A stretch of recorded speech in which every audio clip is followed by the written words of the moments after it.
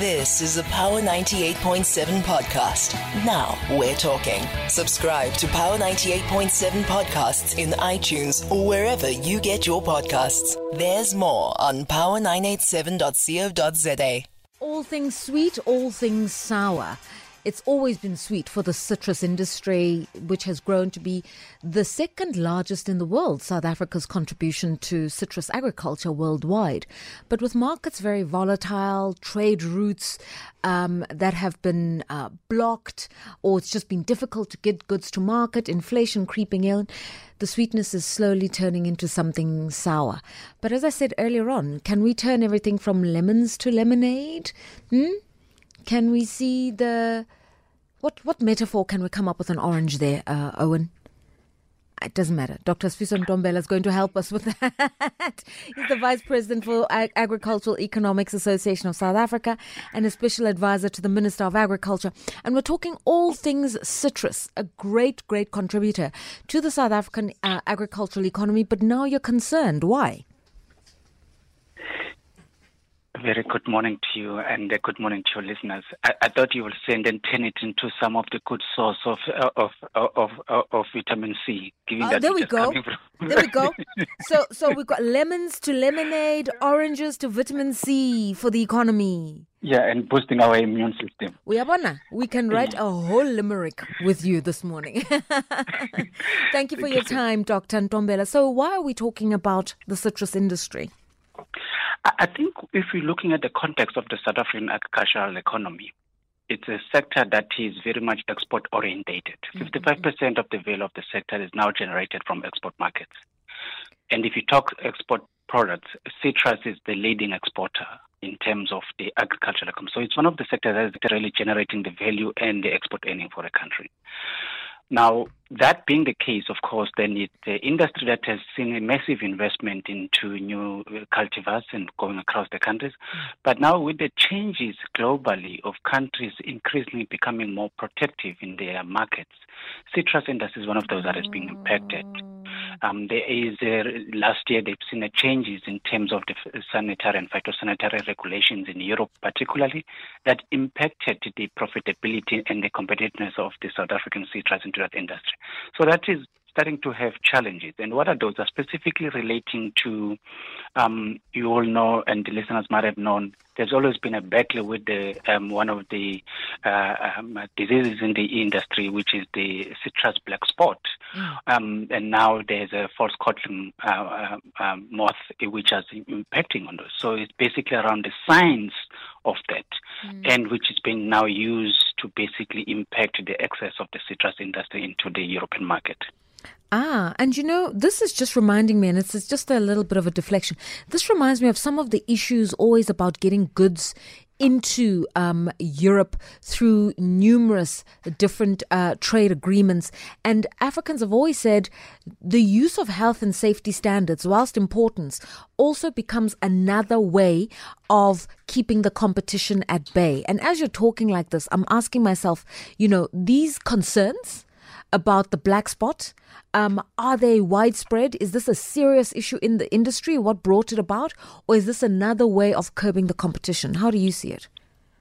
Well, when we're purely having a scientific argument on this, the science is there and has proven by it, both locally on the scientists and internationally, that the arguments put around the safety regulation on this particular disease is not necessarily just.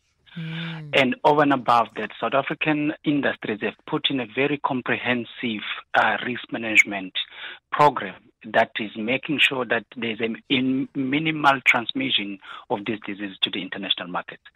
So it has been proven over the time.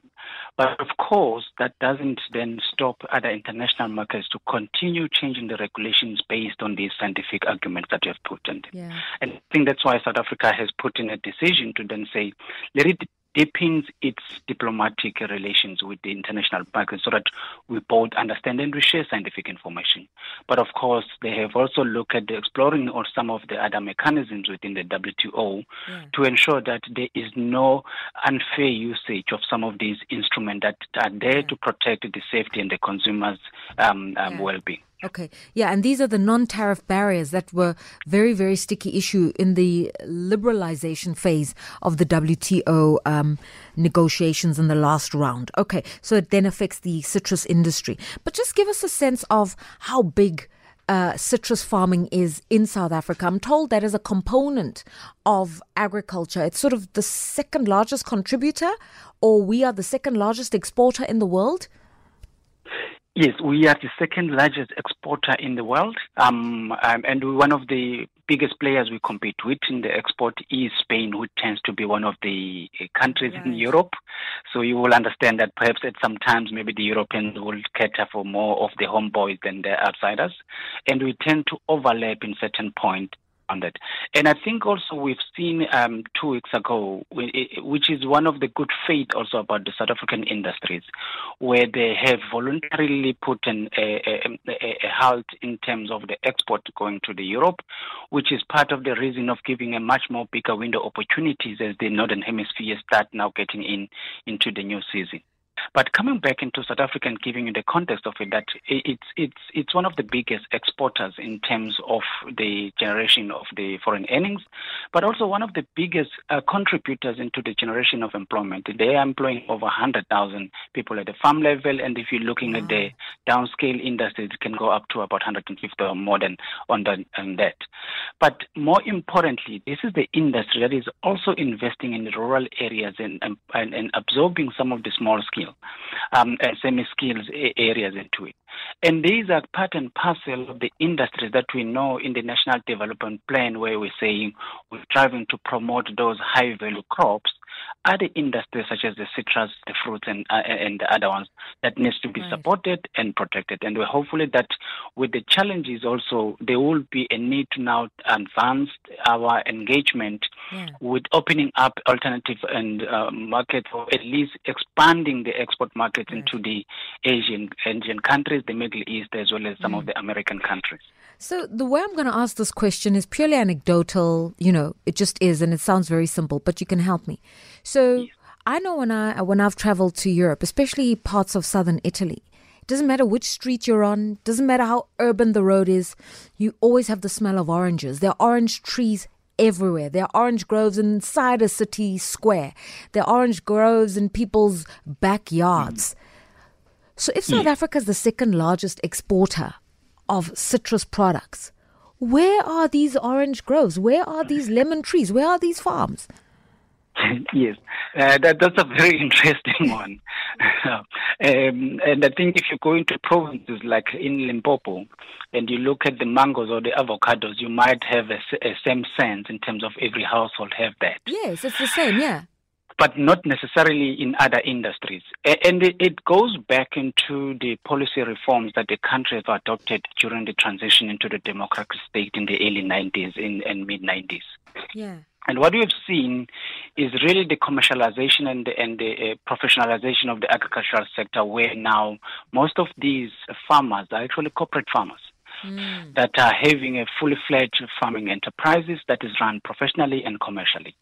So provinces like the Eastern Cape, province like Limpopo, part of KwaZulu-Natal in the northern part is growing very well now, and the Western Cape amongst the main drivers of the orange and citrus in general commodities. And you will see that in some of those provinces, you'll find very large orchards that are purely dedicated and focused on oranges, because it's one of the fundamental factors to be successful in some of these highly skilled and specialized industry like citrus, where you have to dedicate your life and resources in ensuring that you perfect the art and science of growing the citrus industry. Okay, so it's big estate farms, and I think that's also where some of the limitations have come in other aspects of the agricultural economy. Is when people say we can't compete, they mean, I can run an allotment in my backyard, but I cannot buy hectares and hectares of land and farm on such a large scale. And that's really where people like the Land Bank and many other interventions have been sought to help to nurture a class of big estate black farmers. Am I correct? I couldn't agree with you more than what you just said. And partly it's also not only just the challenge of South Africa. It's also a challenge of other African states as well as some of the developing countries, because the markets dictate for you to gain economies of scale so that you can be able to be competitive in the international markets. I mean, even what we call mega scale farms in South Africa, if you were to compare those sometimes with some of the industries in China or in America, you will find that we still rank relatively small. So absolutely, as you said, that gaining economies of scale give you a competitive edge into the international markets, which tends to be one of the barriers for the small-scale farmers, particularly the previously disadvantaged farmers that are having limited access to land or limited access to finance, as you've mentioned, land bank, for them to actually develop these farms. So one of the things which we often promote is to then a sharing of common interest and aggregation models, so that if you are 3 or 4 farms in the same vicinity and area where you're sharing the weather patterns and the soil type, you can aggregate your outputs so that you are able to gain economies of scale and have a better chances of surviving in the markets. And it's not only just the international market. Even now, domestic market, if you're looking at a fresh produce market, if you're looking at our retailing enterprises, are the retailers that are looking large volumes because they have a network now that cut across not only in South Africa, but also in the SADC and up to beyond the SADC region. Oh, okay. This is so fascinating. And so, with market conditions shifting because tariff and export rules are changing, you also refer to a few supply chain constraints, and I don't know what it costs to run a successful citrus exporting business. So what are the things you would like the regulators to do? What are the interventions you'd like to see? So I think let's give also a listener a sense of the cost of it. So typically in the citrus industries and in the fruit in general, because it's a long-term investment. I think even though technologies are increasing now in the avocado, they've reduced that number to about 2 years. But you're looking at the lead time of anything between 3 to 4 years to reach up from planting the tree up until reach what we call a bearing level of giving you the fruits. And one of the things is the high cost of establishment. You're looking anything up to R1 million a hectare to establish a commercial citrus farm. And it depending also on the part of the country where you're in, that could be slightly below R1 million or above R1 million, putting infrastructure, roads and other things. And so the ability of creating a financing system that will enable any farmer, whether it's small or large, to access affordable financing. And I think it's one of the major problems that we are seeing. And with the plan and finance that has been launched with the Land Bank and IDC, and hopefully now it will go to the commercial banks, is one of the welcome steps by government that will help with dealing with that. And you correctly said that also in terms of the markets, because we see in the Western market is the issue of the sanitary and the phytosanitary issues, but also the issues of the technical barriers like climate change and labeling and measuring the carbon content embedded into the product are some of the challenges that are being used to increase the barrier to those markets.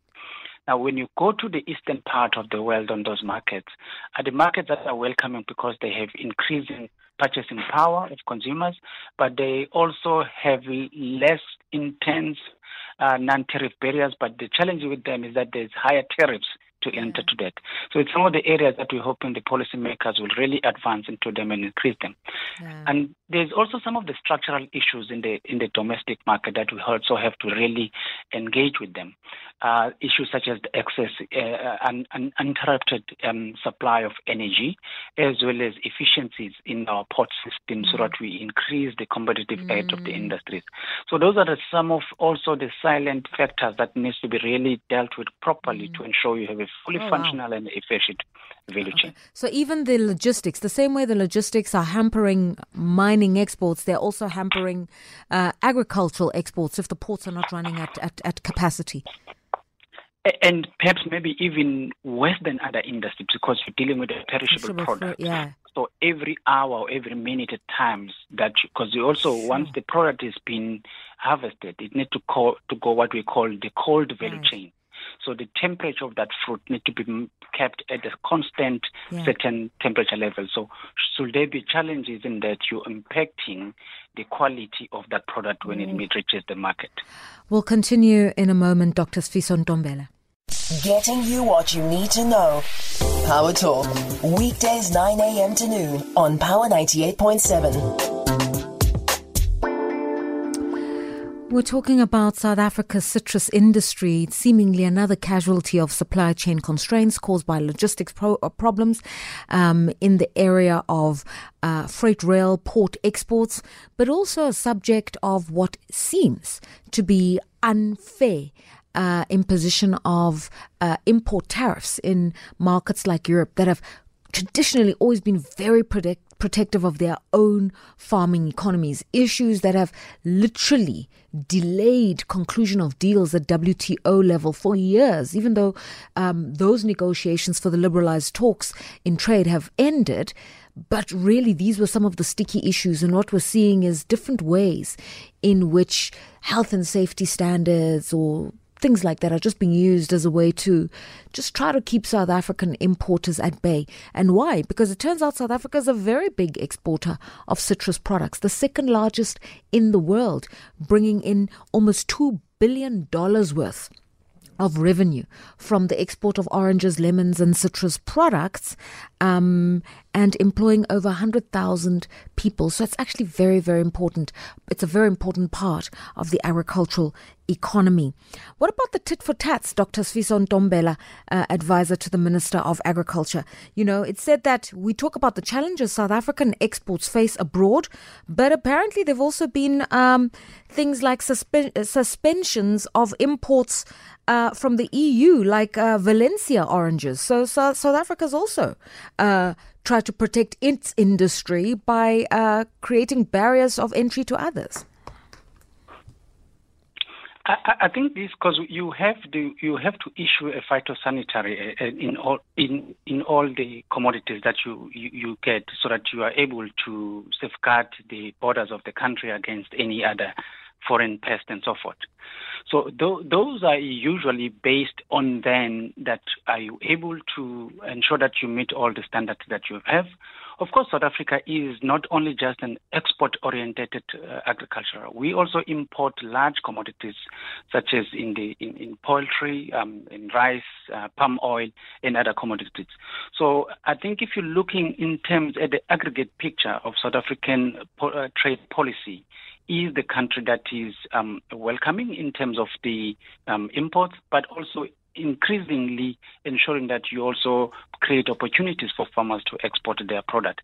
And I think it's a policy that we have maintained for the last two decades, and we continue to really expand on it.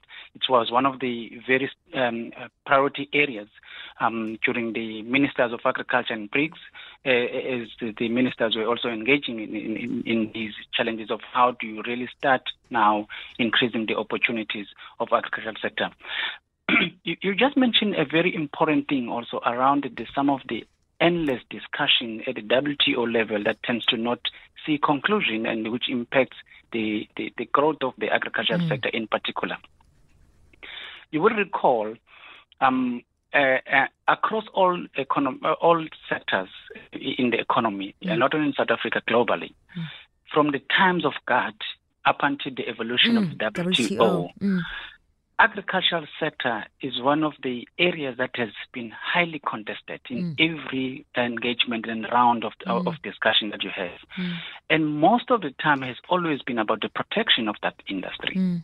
So you even at the time when the tariffs were reduced at the WTO engagement, particularly we've seen a major shift in tariffs in the Uruguay round in 1994 or 1995. But with the removal of the tariffs, we've seen a massive increase in the non-tariff barriers, which is the issue that we're talking about today at the moment in terms of the citrus industry.